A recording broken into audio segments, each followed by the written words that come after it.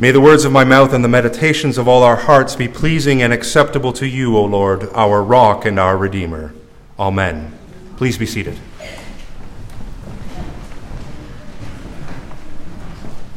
Today in the life of our parish, we have the opportunity to begin a new sermon series on the church. And this series will continue throughout the Easter season. Easter is not one day, it is 50 days of celebration. While the church is a large and vast topic, and we will not be able to cover it all in 6 Sundays, our aim in this sermon series is to sketch out the contours of what the church is and why it still matters in our post-Christian secular age, where people are taught to doubt the existence of God or even deny the existence of God. It has often been said that the birthday of the church was on Pentecost Sunday, when the Holy Spirit was poured out on all the disciples in Jerusalem. But I think it's more accurate to say that the birth of the church was actually at the cross of Jesus Christ on Good Friday. When the soldier pierced Jesus' side to see if Jesus was dead, what poured out from his side? Blood and water. Now, I've only been present at 4 births, those of my children, and to be honest, I really am not too interested in getting a good look at the whole process. It changes perspective a little bit. But I do remember that there was water and blood involved. Do you recall what Jesus said to Nicodemus when they had their nighttime rooftop conversation? Jesus told Nicodemus, "You must be born again." That unless someone is born of water and the Holy Spirit, it is not possible to enter into God's kingdom.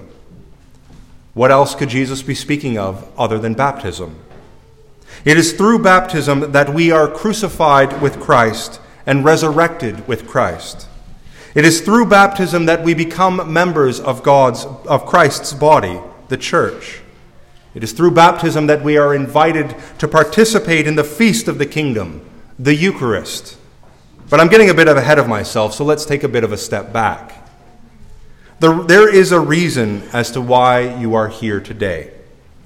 What I mean is, there's a reason why you came to this place and to these people this morning. You could have stayed in bed. You could have gone to a different parish or congregation. You could have gone to a mosque or a synagogue or to an ashram. You could have went golfing. But you didn't. You came here. Now, our motivations for coming here to this place with these people are different. I came because, well, as the rector, I kind of have to be. I suppose I could have decided to stay home, but I would imagine that my absence might get noticed and that I would be getting a phone call from one of the wardens saying, "It's Sunday morning, where are you?"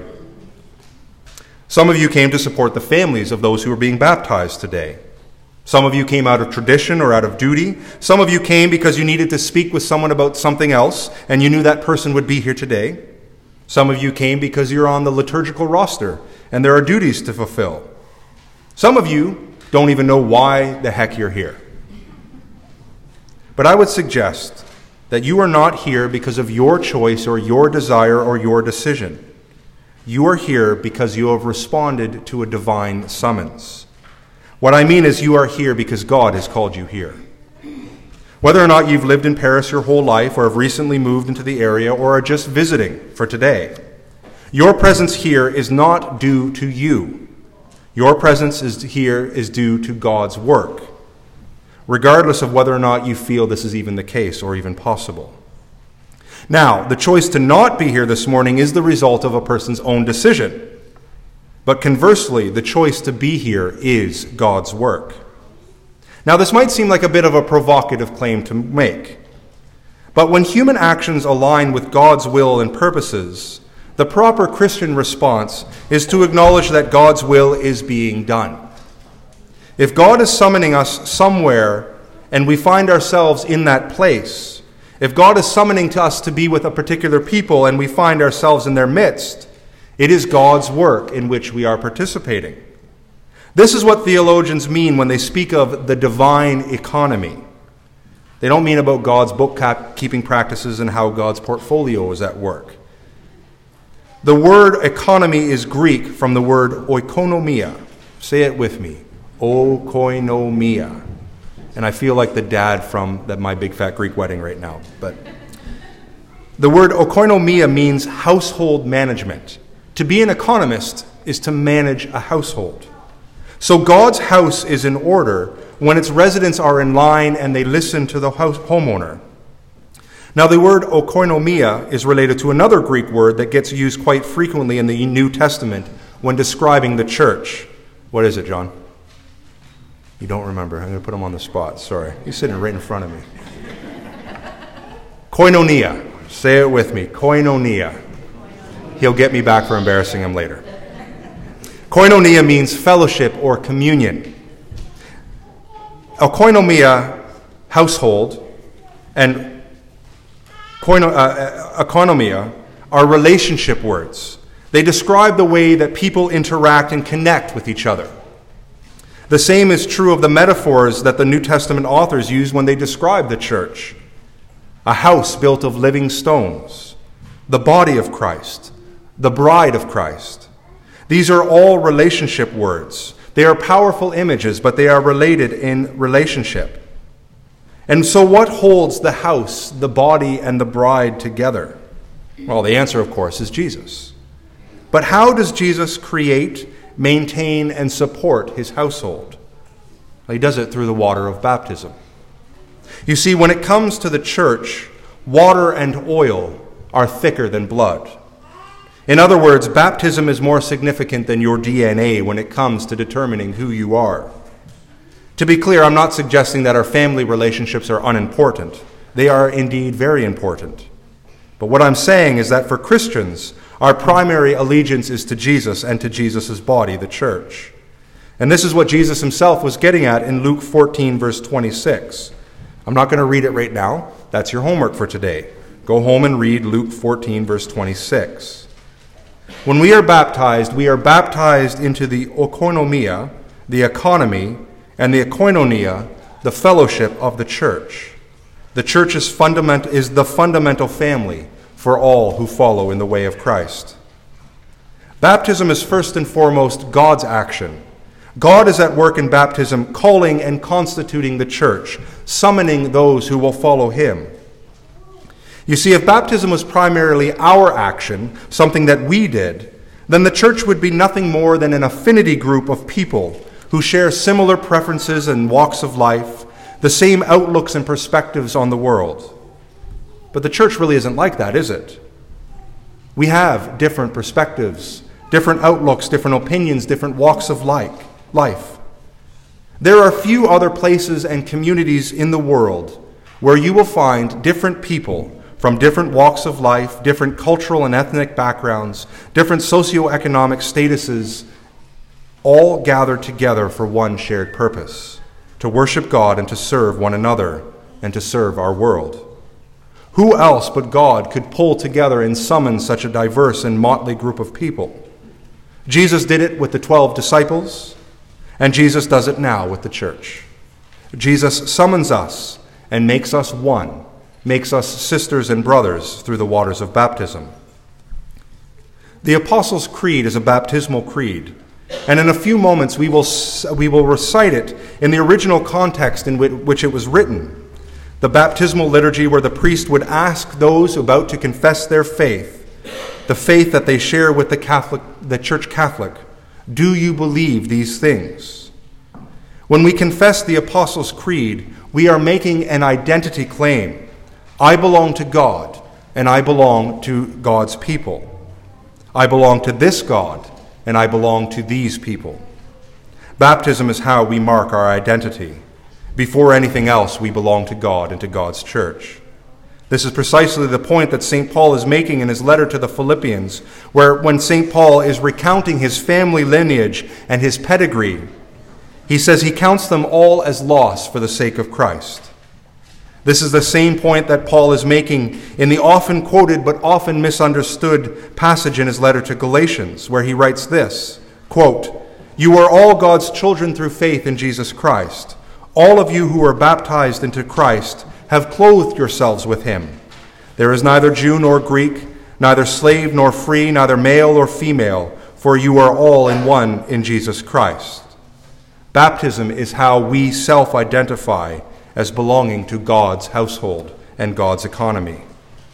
Now, this is radical stuff, both in St. Paul's day and ours, because baptism is the great equalizer.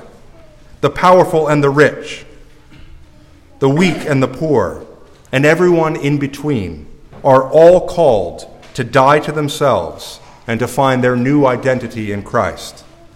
In Christ we are one. Now, like a body, as St. Paul explains, we have different roles and we have different spiritual gifts. But these roles and gifts are all in service to build and to care for God's household together.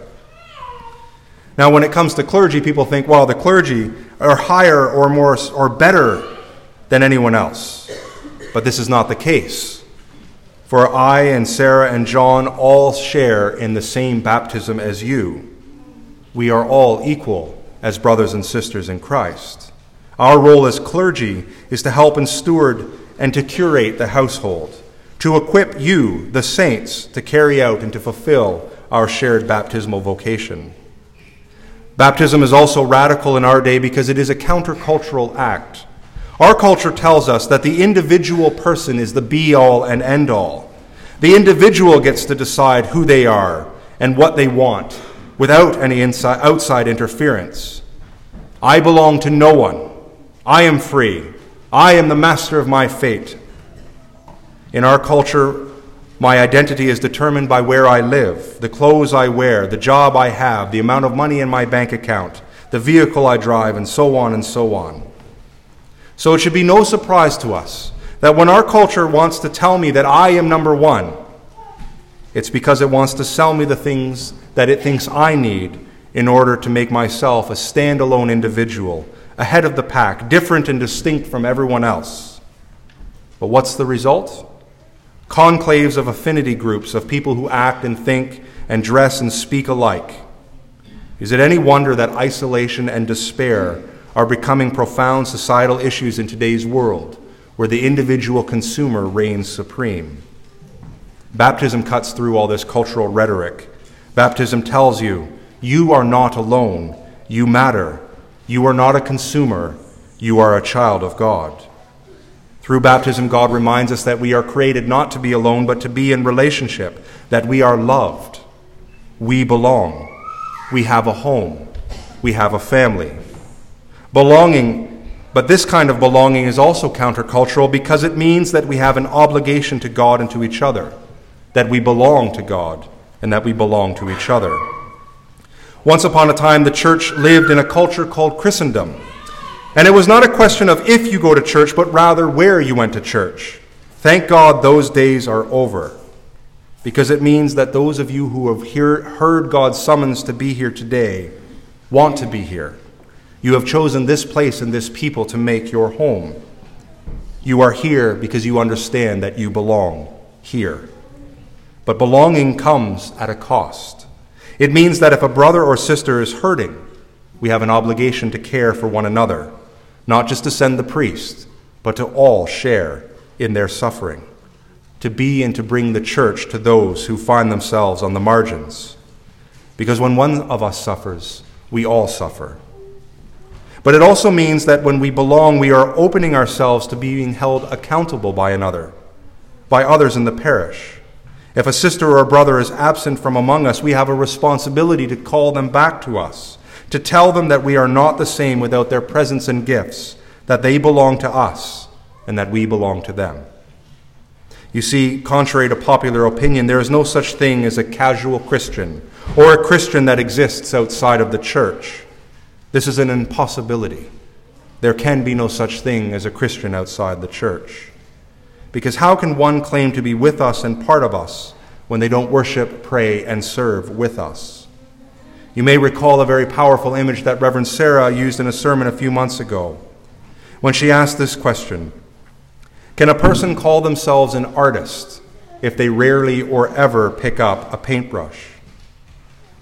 In a world where, as we were reminded last week with the bombings in Sri Lanka, Christians are being martyred for their faith, for the faith that they confess in their baptism, let us not mock their witness with our flimsy excuses and cheap rationales, or by treating the church as a consumer, that I will go when I feel like it, when I have the time.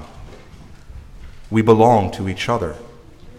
Let us continue to see the church as God's household, a household that spans time and place, that unites us to the past and to the future, and unites us to Christians across the globe because of our baptism.